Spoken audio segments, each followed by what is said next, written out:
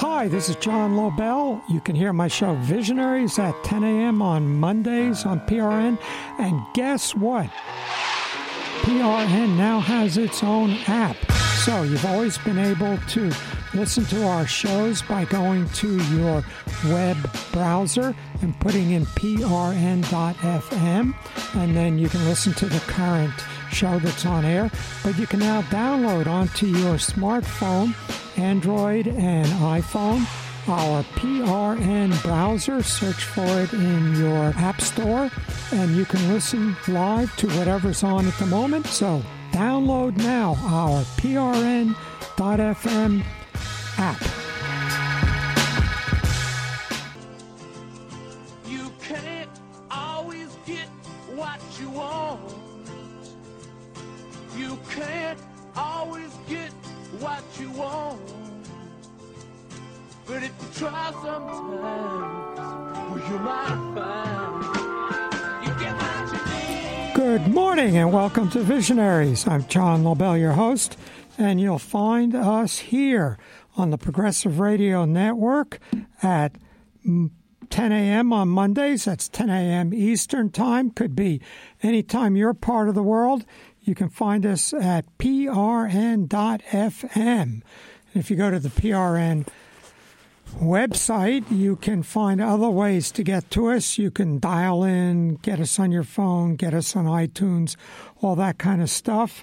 And you can catch all of our back shows, including this one later today, in our archives at visionaries.podbean, Podbean as in Nancy.com. And what to talk about today? And what I want to talk about is my book list. I'm going to go through the books I'm currently reading or listening to. So if you want to call in with your current books you are reading, want to read, recommend, you can call in at our phones that are working again, 888-874-4888. Anyway, only call in if you're listening live today. So I'm always interested in, well, first of all, I hardly read anymore. I do a lot of what I do in bed it's interesting, 10 years ago, your laptop wasn't powerful enough to be your main machine. So I had a laptop, so that I could maybe do some work if I was sitting waiting for an appointment or something, and I could bring with me when I travel just to check email. We don't need that anymore. You can do all that on our phone. But I needed a room. I needed a computer which needed a room. It was this big rig sitting under the desk. And I got a nice 23-inch screen. I'm embarrassed to say I spent $3,500 for that screen. It was when it was Mac's Cinema screen or something like that. It was the state-of-the-art of the screen of its day. And now, of course, you can get that screen better than that for $150. But anyway, now that I can use a laptop, that room has other uses, and I can sit on a living room sofa or sit in bed and write books and do everything one used to do at a desktop. I don't have a desktop anymore. So I'm sitting in bed, and do I want to read a book or do I want to watch a rerun of Big Bang Theory? It's pretty hard to read a book. So, but I'm deep into audiobooks. I think I've bought over 200 audiobooks from Audible.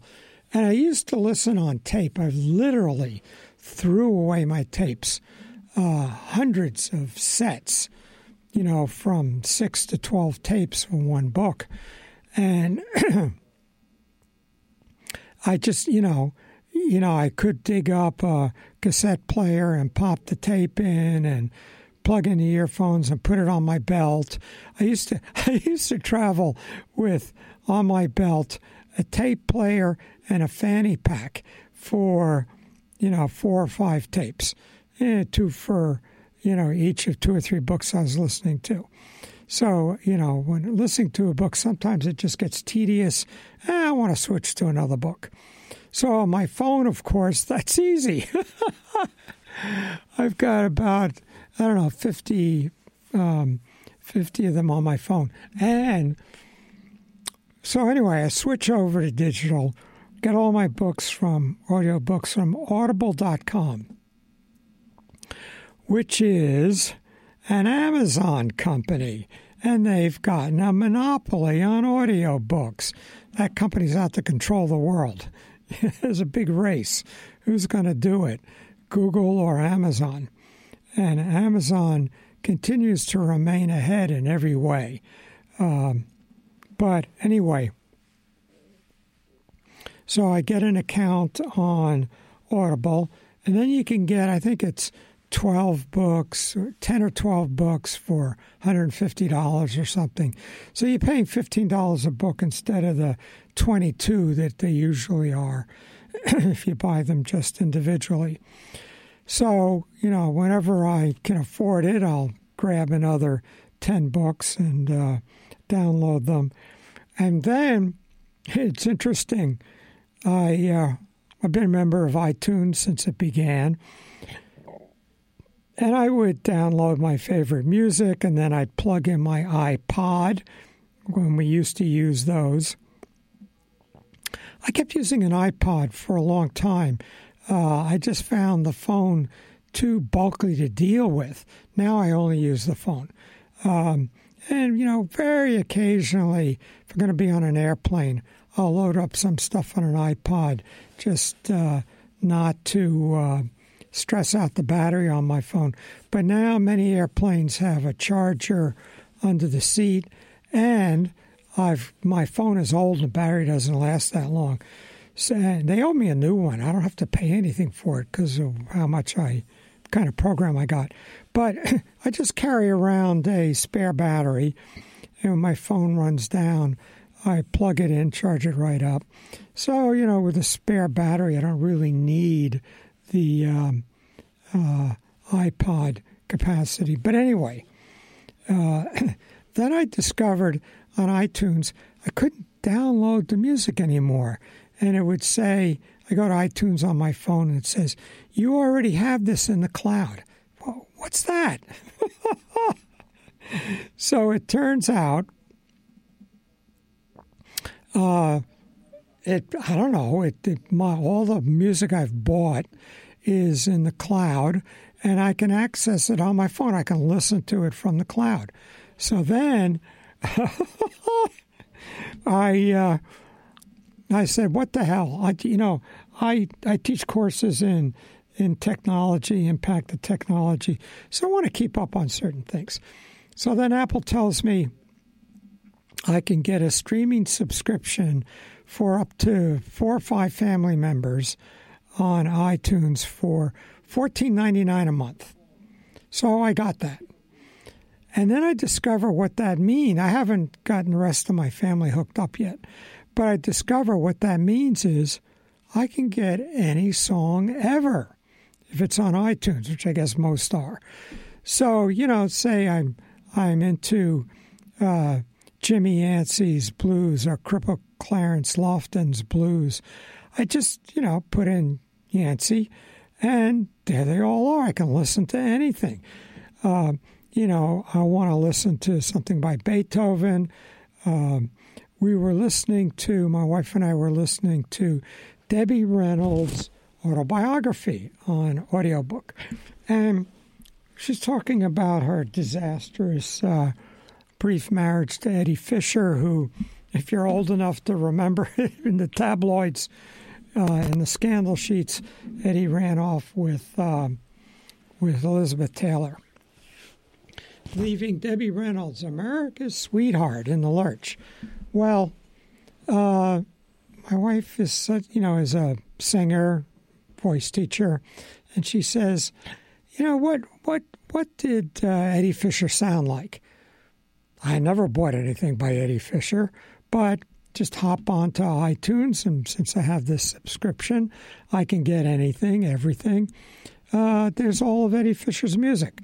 So anyway, it's sort of now doing that with my books. So I'll buy a book, and I used to buy the book.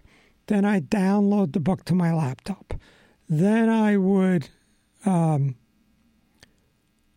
plug in my phone to my laptop and drag the book onto my laptop.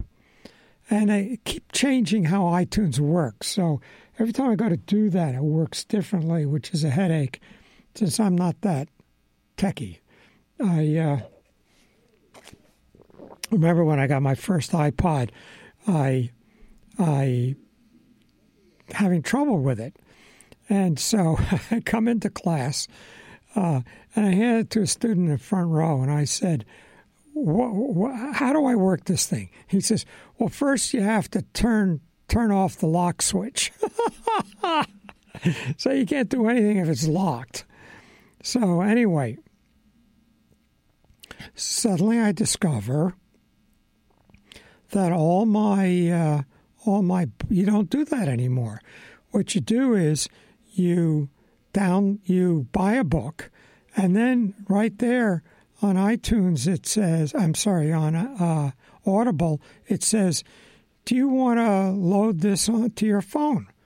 So I click yes. It says it's now on your phone. It's not really on my phone, fortunately, because I would start taking up space. But it's available on my phone. Then on my phone, there's the book, and I tap download, and within 20 seconds, I can start playing.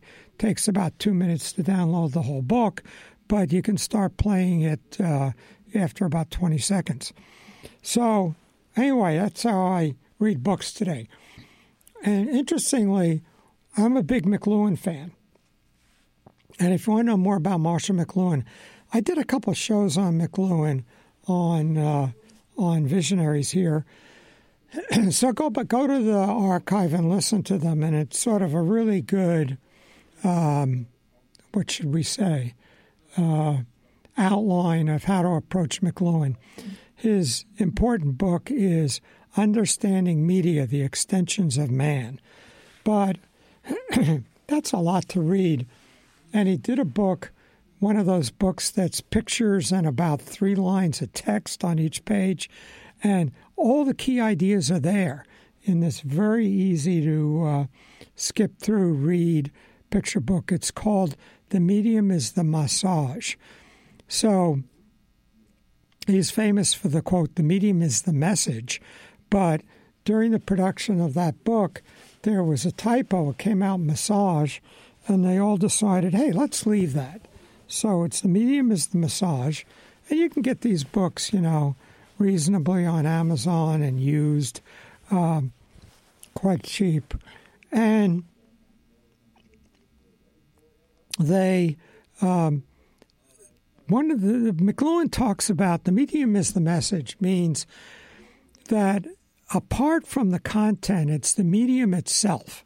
So people in the 50s, late 50s, were saying, television's terrible. It could have been a great tool for education, but instead it rots children's minds with Saturday cartoon shows and, dumb sitcoms and westerns. So McLuhan said, you're missing the point. It's the fact that we're watching television. Doesn't matter what's on it. That's what is the important thing, because it's rewiring our brain, making us into a totally new creature.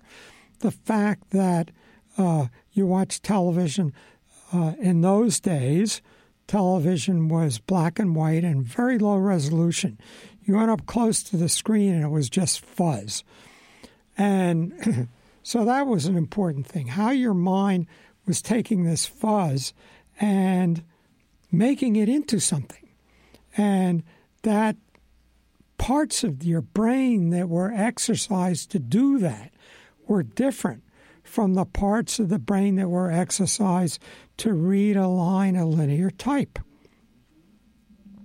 So the whole mental process of watching television, you're listening, you're watching this fuzzy image, you're filling in the information because it's so low resolution. And when color television came along, McLuhan said, color television isn't black and white with color. Color television is a totally new medium that's affecting how our brain is organized in a totally new way. And of course, today's high resolution 1280p, but 4K is available, and it's not time maybe to spring for it yet because most of what's coming through our box is not 4K yet, but it will be soon. And it's totally different, affecting our minds in a totally different way. We watch it in a different way. And then the fact that some huge percent, 70% of all Americans watched I Love Lucy on whatever night that was. I didn't watch it. I watched the reruns, but and then the next day, around the proverbial water cooler, everybody had seen the same thing that night before and could talk about it. And the same thing with there were 3 rock and roll stations in New York, and one of them was dominant, and something like 55% of all people who had the radio on had it on that station. And you could have that, Buddy Holly's Peggy Sue on one of those little 45 RPM records, but listening to that 45 RPM record, which you were doing alone, was totally different than hearing it on the radio or car radio, because you even unconsciously knew that millions of other people were listening to it at the same time. McLuhan coined the term global village. It was a tribal activity. It put us into this global village. We unconsciously knew that we were doing this in participation with all these other people. So anyway, McLuhan's point was the way you encounter the medium through which you encounter the material is very important. Listening to books as opposed to reading them. So the first thing we're tempted to say, I as a semi-literate person, we didn't get a television until I was in junior high. And my parents didn't tell me this, but she said, we're not getting a TV until he reads a book on his own. And I discovered, I don't know whether it was which came first, Tarzan or Sherlock Holmes, but I discovered Tarzan, and there are 22 Tarzan books. Only 11 of them were in print. And those were the days when there was no Abe Books or Amazon used books, so that if it wasn't in print, you couldn't get it. We were in, maybe you could get it in a used bookstore in New York, but there weren't any used bookstores on Long Island where I lived. So I went through all 11. And I've got one right now, Tarzan and the Jewels of Opar, on my phone. And, I'm listening to it, but I really can't get into it the way I did when I was a kid. I can read or listen to Sherlock Holmes. But Tarzan, you got to be an adolescent, I think, to get into that. But anyway, the difference between reading and listening. So I'm going to say something McLuhan wouldn't approve of, and that is reading's better. Now, I can retain better when I read. But also it's different, and that would be McLuhan's point. And so the Audible book is going to through the auditory nerves into the audible centers of the brain. And when you read, it's going to the visual centers of the brain. Totally different. Well, okay, so what's the difference? there are books that I've read in college, and I pay, I'm embarrassed to say, $500 a month for my mini storage full of books, and that's after giving 3,000 of them to my school's library, and hundreds of others I've sold at Strand. But anyway, there'll be a book I read, and I'll remember it was in the left-hand side in the upper quarter of the page. That's where I saw that. I don't remember the page, but maybe it was sort of halfway through the book. I'll remember that from something I read, 50 years ago. In Audible books, there'll be an idea, something about, something on the internet or something going on with the internet, something about how Facebook was founded. And, I think that's on probably one of 4 or 5 different books I've listened to. But I have no idea which one and where in the audiobook it was. So that's a big problem with Audible books for me. Maybe it's different for other people. So the way we absorb an audiobook is totally different from the way we absorb a book we're reading. So that's a comment. Anyway, what I was going to do today is go through some of the books that I've been reading or listening to. And what I did last night is I went to my Audible account. I printed out about 30 pages. How far back does that take me? Hang on. Goes back to 2014. Well, I think my account goes back to like 2009. So there are lots more. But here are some of the recent ones. And I want to run through them and see if that any of them you might be interested in. And if anybody wants to call in with their book list, that'd be great. 888-874-4888.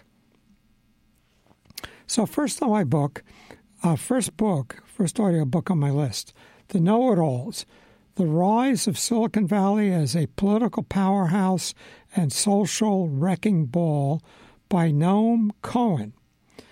Now, I belong to a seminar group, and Cohen gave a talk there, so I've just started this book and haven't gotten too far. But I'll talk a little bit about it because I got an idea what it's about. And it's about, the Google, Facebook, Amazon, and not so much Apple. He doesn't talk that much about Apple, but about how, what role they played in our recent presidential election and how the companies maybe control and influence what's on them and how it reaches us. And even if even if they're really honest about what I see on my Facebook page, what's their algorithm that determines what I see? How does that affect what I know and think about? Well, of course, we're all interested in that, and that's a big issue. And, some people are saying, A, it's important, and B, therefore the government should control it. And it's like when colleagues of mine say that, my response is, and should the government also control what books I buy and how many books I'm allowed to buy? So anyway, he's got, a very nasty, snarky take on this because it's not supportive of his politics. And he thinks, his politics should control and not what he calls libertarian politics of these Silicon Valley people. I don't know that I'd call a lot of them libertarian, but he does. And in addition, he feels that the wealth that they're accumulating, the rich people like Bezos, Zuckerberg, Larry Page, and what's his name? Major owners of Google, that there's something wrong with the wealth they have. And then and there's something wrong about this world in which you can start a company and get rich. It's okay that General Electric or General Motors has great value, but Facebook shouldn't, because it's a flimsy idea, and its wealth was accumulated in such a short period of time, which is already being put in the shade by the wealth accumulated by Bitcoin investors, and they're not doing anything of social value. But anyway, we'll talk about Bitcoin in another show. But so during the seminar I was at with Noam Cohen, I said, well, what about people like Peter Diamandis and their company, their sort of university, if you want to call that, the Singularity University, where Peter Diamandis likes to say, if you want to make $1 billion, come up with an idea that will help 1 billion people. And we think of things like Dean Kamen's Slingshot, which is this little box the size of a dorm refrigerator that can purify water out of anything. Put in raw sewage, get out pure water at 2 cents a liter. And it hasn't panned out. We haven't been hearing a lot about it recently, but, that's an idea he pursued. Coca-Cola worked on it for a while, and he just dismissed that because it doesn't fit his politics.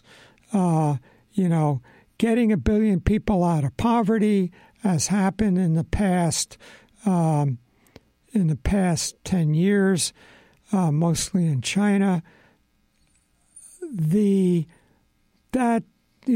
It wasn't done through his kind of politics, so he won't even talk about it.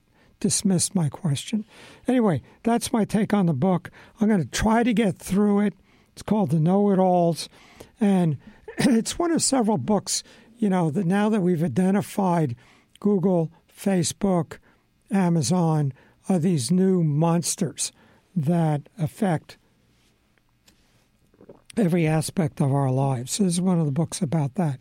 Next book on my list, Dawn of the New Everything, Encounters with Reality and Virtual Reality by Jaron Lanier. So if you've been a techie follower for some decades, as I've had, you'll know about Jaron Lanier. He's a pioneer of virtual reality, and the idea of goggles and gloves, and you're walking on Mars. And this has been around for a long time. It was big in the 1980s. In the 1980s, I went to a loft, hearing about it somewhere, and there was basically a boxing ring in the loft. And you got in there and put on goggles and held a gun. And all of a sudden, let's say 5 people got in there. You could see those 5 people in your goggles, and they all look like Power Rangers, with spandex outfits and Power Ranger helmets and insect eye goggles. And you'd see them in your goggles, and you could shoot them. And with your handheld ray gun. And I don't know, that was so advanced for its time. And then virtual reality sort of faded away. And today it's back again. Will it take off big? Who knows? But there's big investments in it all the major players are invested. Apple's, next generation iPhones are going to be able to do the whole thing. You won't have to buy $600 goggles. You just get this little, you can get them now. The New York Times distributes one made out of cardboard, and you slide your smartphone into it, and you're walking around in virtual reality. Not as good as the goggles, but, it's there. And so if you want to know what this is about, go to Best Buy and tell them you want to try the goggles. Imply you want to buy something, and they'll probably be more receptive. Or if you're in Manhattan, you can go to the Microsoft store on 5th Avenue, 53rd Street, go to the 3rd floor, and they have the whole thing there. So Jaron Lanier is a pioneer in all this, and he writes about it in his book. Shouldn't be too critical because I've just started it. Hopefully he gets fully up to today and what's coming. But the first part of the book is about his growing up. So how much do I want to read about Jaron Lanier's growing up? But anyway, he's a key figure, and it does take you through the history that leads to where we are today. So you may want to try that one out. So next book is Darwin's Dangerous Idea. I'm slow on this book. Is more than 10 years old, but I'm slow to get caught up. This is by Daniel C. Dennett, Evolution and the Meaning of Life. So our two big evolutionary proponents and, shall we say, proselyters, and also as part of that, atheists are Dennett and who's the guy who did The Selfish Gene? It'll come to me. I have it in here somewhere. And I just read that or listened to it recently. I mean, that's a book from more than 20 years ago. And but if you get it, look at it today. It's updated, and it brings us up to date with the reactions to it, etc. And selfish gene doesn't mean, what selfish gene means is not we are genetically programmed to be selfish. What it means is that the gene is the unit of evolution. In other words, I'll use a phrase that we don't like, survival of the fittest, or natural selection. Or there we go. Richard Dawkins wrote The Selfish Gene. So Dennett and Dawkins are kind of a duo in this material. And Richard Dawkins' point in The Selfish Gene is that, natural selection selects what's going to survive. It's almost a truism. There's a creature, a lion, gives birth to a litter of 6 pups.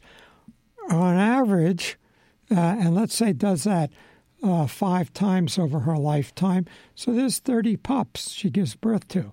Well, depending upon the math, 2 are going to survive and 28 are not.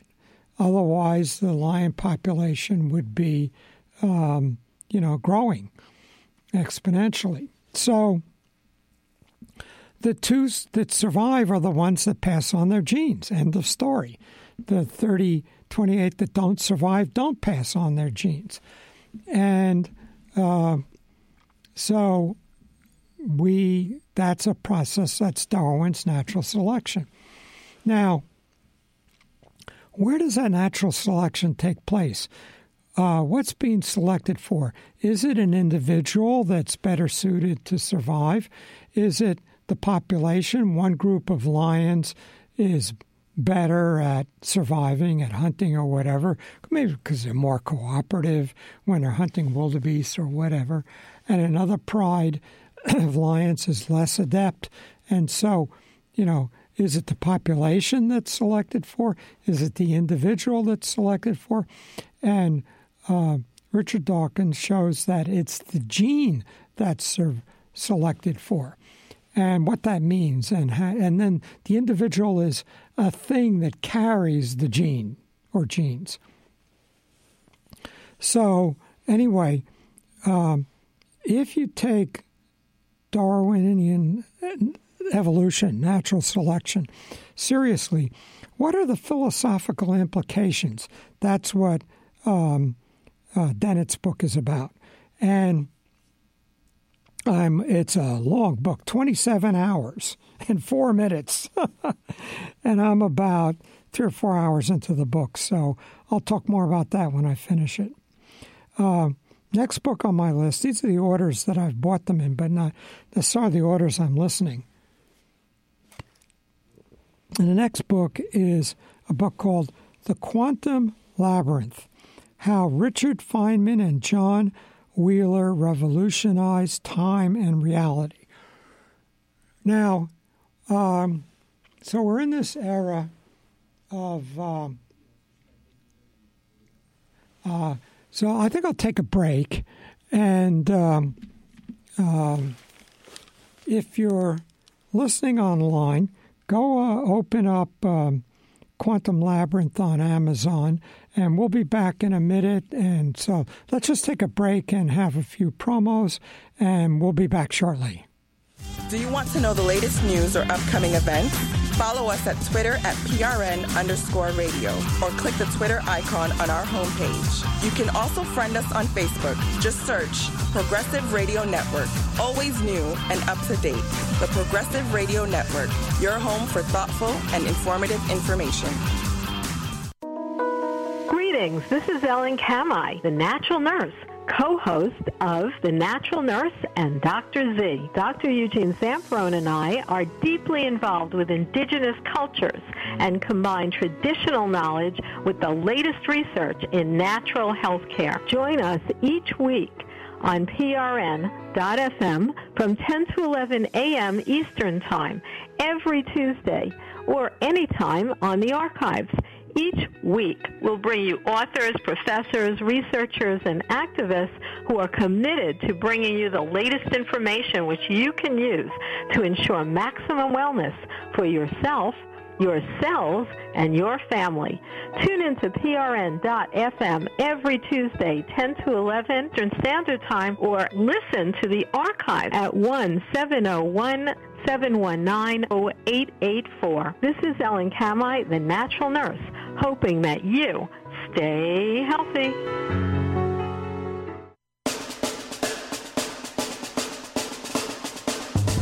Stay tuned to PRN.FM for more empowering ideas from progressive voices. We're moving forward, and we hope you're coming with us. South of the border, down Mexico. I'm Johnny Mueller, host of the Expat Files, living in Latin America. Heard Friday at 11 a.m. and Sunday at 12:30 p.m. Eastern Standard Time. It's a show where you'll learn how to work, play, do business, or retire and live the life of Riley.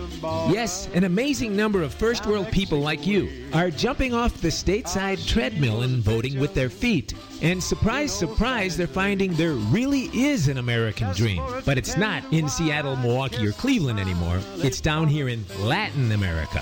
So be sure to tune in to the Expat Files to find out how you can live the good life on a measly Social Security check. Down Mexico way. PRN, the Progressive Radio Network, your home for progressive thinkers.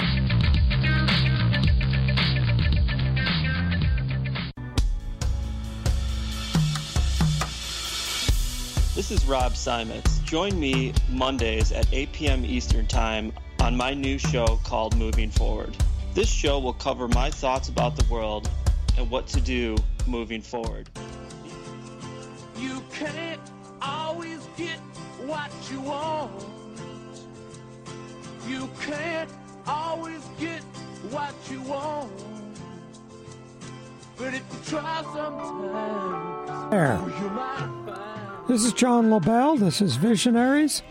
And you'll find us on PRN.FM every Monday, 10 a.m. Eastern Time, and you have to figure out what time that is in your part of the world. And our back shows are on visionaries.podbean.com. So last night I printed out about 40 pages of my Audible account where I get my audiobooks. I used to call it books on tape, right? But tape? What's tape? Oh, one of these days, maybe I'll bring a dial telephone in to show my students. When I was a little kid, we lived in sort of farm country outside of Pennsylvania. My father was in the government, and the Security and Exchange Commission, because of World War II, had moved from Washington to Philadelphia, so we were out in the suburbs or farm country. And there was no dial on the phone. You just picked it up, and a live operator said, "Number, please." So I'm this little kid, like, I don't know, 5 or 6. And so I watched my mother doing that. So I pick up the phone, and the operator says, "Number, please." I said, "Number, please. Whom do you want to speak to?" "Billy." At which point my mother came into the room, saw what was going on, took the phone and apologized to the operator. Anyway, so that was even, so I dial phones existed, but they didn't have them where I was growing up. So I'm going to get through, probably 2 pages of this. So maybe we'll do a couple more shows going through these books, and hopefully you'll find it useful in what you might want to pursue. So, The Quantum Labyrinth, How Richard Feynman and John Wheeler Revolutionized Time and Reality. And it's a guy named Paul Halpern, but is the writer. I don't think too much of the writing. It's very, what? It's like he's walking you through this material. He did all this research, put it on the computer equivalent of 3x5 cards, put them in order, and is telling you, about their lives and their kids and et cetera. But I love these kinds of science books. And these are 2 major figures. So John Archibald Wheeler coined the term black hole, sort of hung out with Einstein. I don't know that they directly worked together, and died only a couple of years ago in his 90s. And did important work both in quantum theory and relativity. There was a time when relativity had been dropped. No one was doing relativity. And then they discovered, if you want to figure out what's going on in a collapsing, when you collapse into a black hole, you can't do that. You need both quantum theory and relativity. And these are 2 major figures in both. So, and Wheeler is noted for mentoring some major figures, one of them being Feynman. And Feynman's everybody's favorite physicist. You find him mentioned a lot in Big Bang Theory. So anyway, I'm only about a quarter into that, but I love that kind of book. And then a book you've probably been hearing about, Donna Brazile's Hacks, the inside story of the break-ins and breakdowns that put Donald Trump in the White House. So Donna Brazile is this political operative who likes to say she's been doing politics for more than 50 years. She started at the age of 9, organizing to get elected a candidate who said he would get a playground in her neighborhood. So she ran Albert Gore's campaign, and with the, blow-up of scandals surrounding Debbie Wasserman Schultz, who was head of the DNC, Democratic National Committee. Schultz had to resign, and Donna Brazile came in. It was understood it would just be for the duration of the election to run the DNC. And the DNC, Democratic National Committee, is totally different from Hillary's campaign committee. And the two didn't get along that well. And this book is the two key things. One is the inside dope on the conflicts between the two groups. And the other is about the Russian hacking of DNC computers. And, there are some right-wing commentators who say, maybe it was an inside job. Somebody went in with a flash drive, grabbed the emails, and then the headache for the Democrats was that WikiLeaks released the emails in batches in such a way as to produce maximum embarrassment for the Hillary campaign. So, who did it? Well, Donna Brazile describes stuff that other people haven't been talking about. And the people who interview her, they want to know about the scandal. They don't want to know about this hacking, which is a mind-blowing story. She described she and a couple of others were brought in for an FBI briefing. And I'll exaggerate just a little bit. They have to, like those movies you see where they go through double doors and they get x-rayed, and then they have to surrender their cell phones and they go through more double doors, and then they have to sign releases. And she said, I had worked in the State Department. I pulled out my national security card. She says, that national security isn't high enough for the briefing you're going to get. You have to get a temporary higher national security. Then they're told, if you repeat anything from this meeting, you go straight to Guantanamo. No lawyer, no stopping for a trial. You just go straight to Guantanamo. And then she said, the stuff I heard in this briefing was so scary. And it was about hacking. I mean, you can also get briefings about, at what point are people going to bring in an atomic bomb on a suitcase or a dirty bomb? And dirty bomb's easy to make. It's just a couple sticks of dynamite and some plutonium. You put it in a suitcase and walk in. So this goes on all the time. And New York Times did a big article about this some years back, about the people who, do the counter to this kind of stuff. But anyway, the stuff she heard was so scary about what's going on. And everything's getting hacked. Every company, every government agency, every electrical grid. So coming up to the election, right, the last 2 weeks, the hackers were totally overwhelming their tech people. And being that a lot of top Silicon Valley people are good Democrats, a bunch of the top security Silicon Valley techies flew in. They got an empty townhouse that they rented, slept in sleeping bags. 20 of them worked on around-the-clock shifts in hand-to-hand online combat, defending the DNC servers against these hackers. So what a story. And I've read several books on hackers. There are some famous books that maybe they're going to be in my list eventually. This blow-by-blow description of the hacking stuff. And Donna Brazile got to be pretty proficient in understanding and describing what was going on. It's just mind-blowing, and nobody's covered it. So I strongly recommend that book. Machine, Platform, Crowd. Harnessing Our Digital Future. Now, pardon me while I mangle the author's name. Andrew McAfee, that's easy, and Erik Brynjolfsson.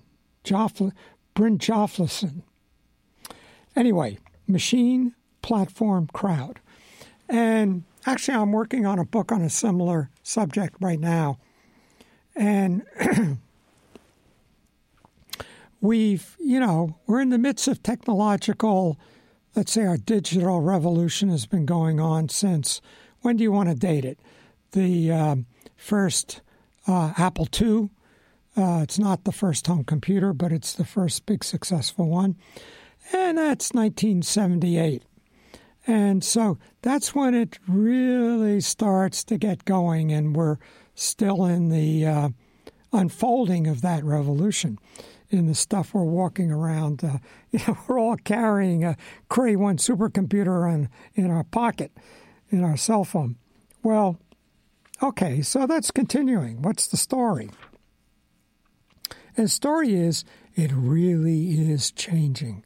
Something really a lot bigger is on the verge of happening. Machine, this robot thing.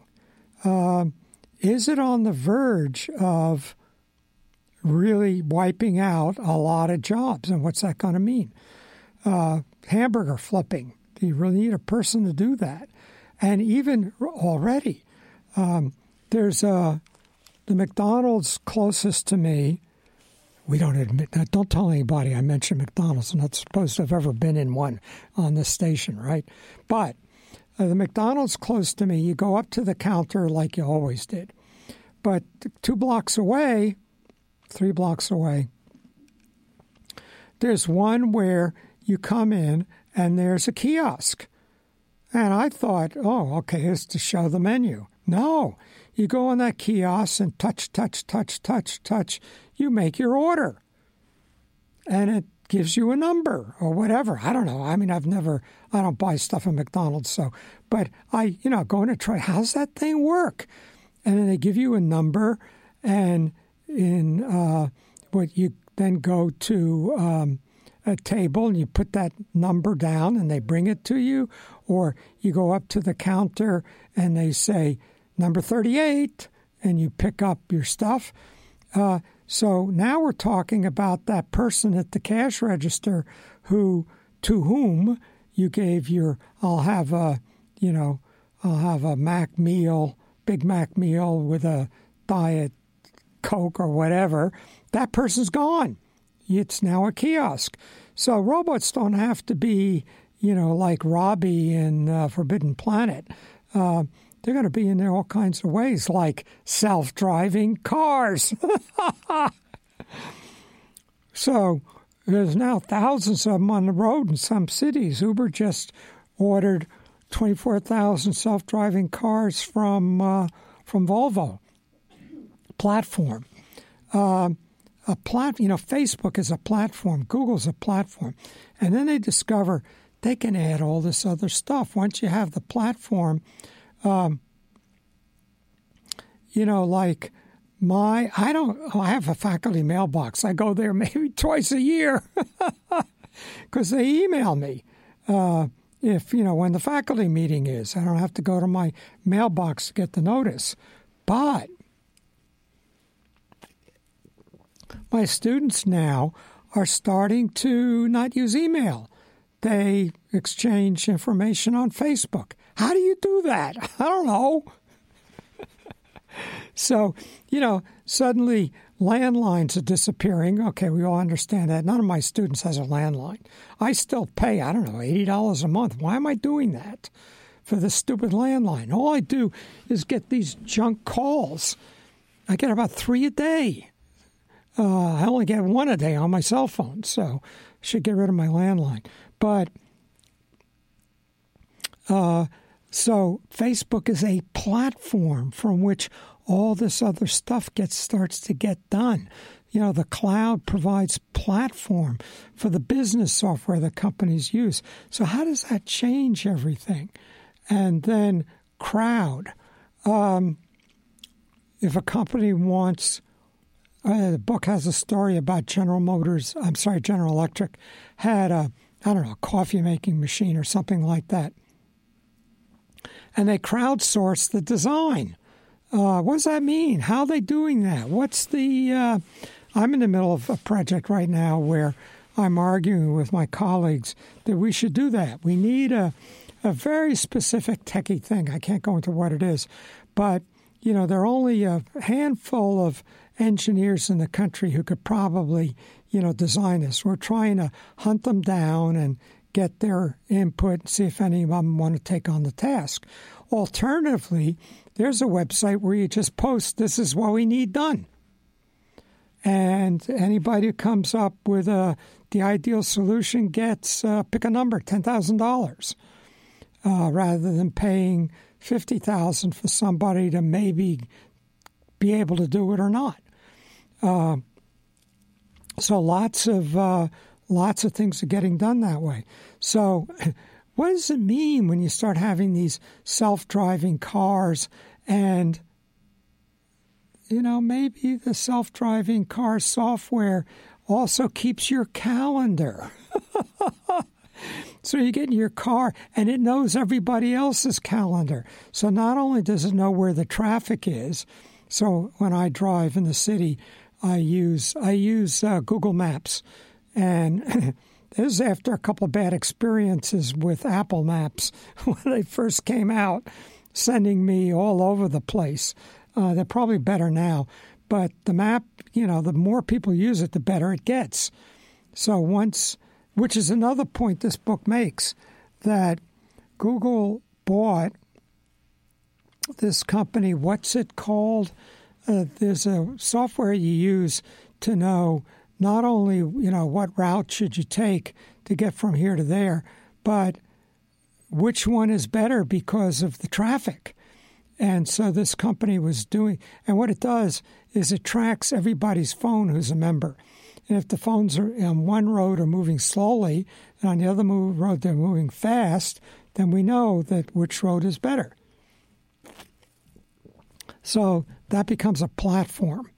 So anyway, the book began as one more book listing all the new developments, and then it got really good.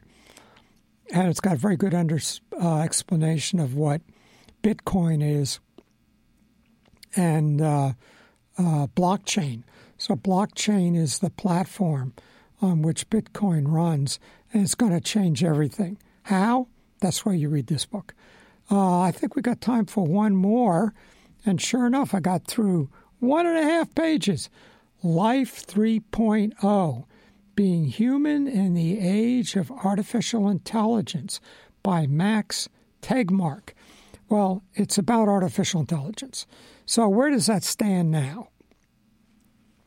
And the term was coined in the 60s and, back in the 30s when the pioneers of computer science like Turing developed his Turing machine, which is a notion of the processes whereby a computer works. And then will that be turnable into, okay, you can say 2 + 2 and hit equals, and the computer tells you 4, or, something a lot more complicated, but it's still calculation. But at what point does it have AIG, Artificial General Intelligence? So, yes, computers can do all kinds of stuff like can look at scans, look at your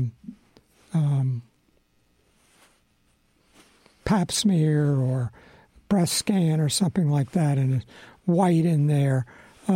Is that just some density, or is there something to worry about? Computers can do that better than doctors. So where do we stand now and what's coming? This is the best book that provides that with us. So listen, we're going to wrap up. I got through 1, 2, 3. Hang on. 4, 5, 6, 7 books out of my 100 here. So maybe plenty more material for future shows. This is John Lobell. You've been listening to Visionaries. We're here every Monday at 10 a.m. New York time, and you can find our back shows on visionaries.podbean.com. See you next week.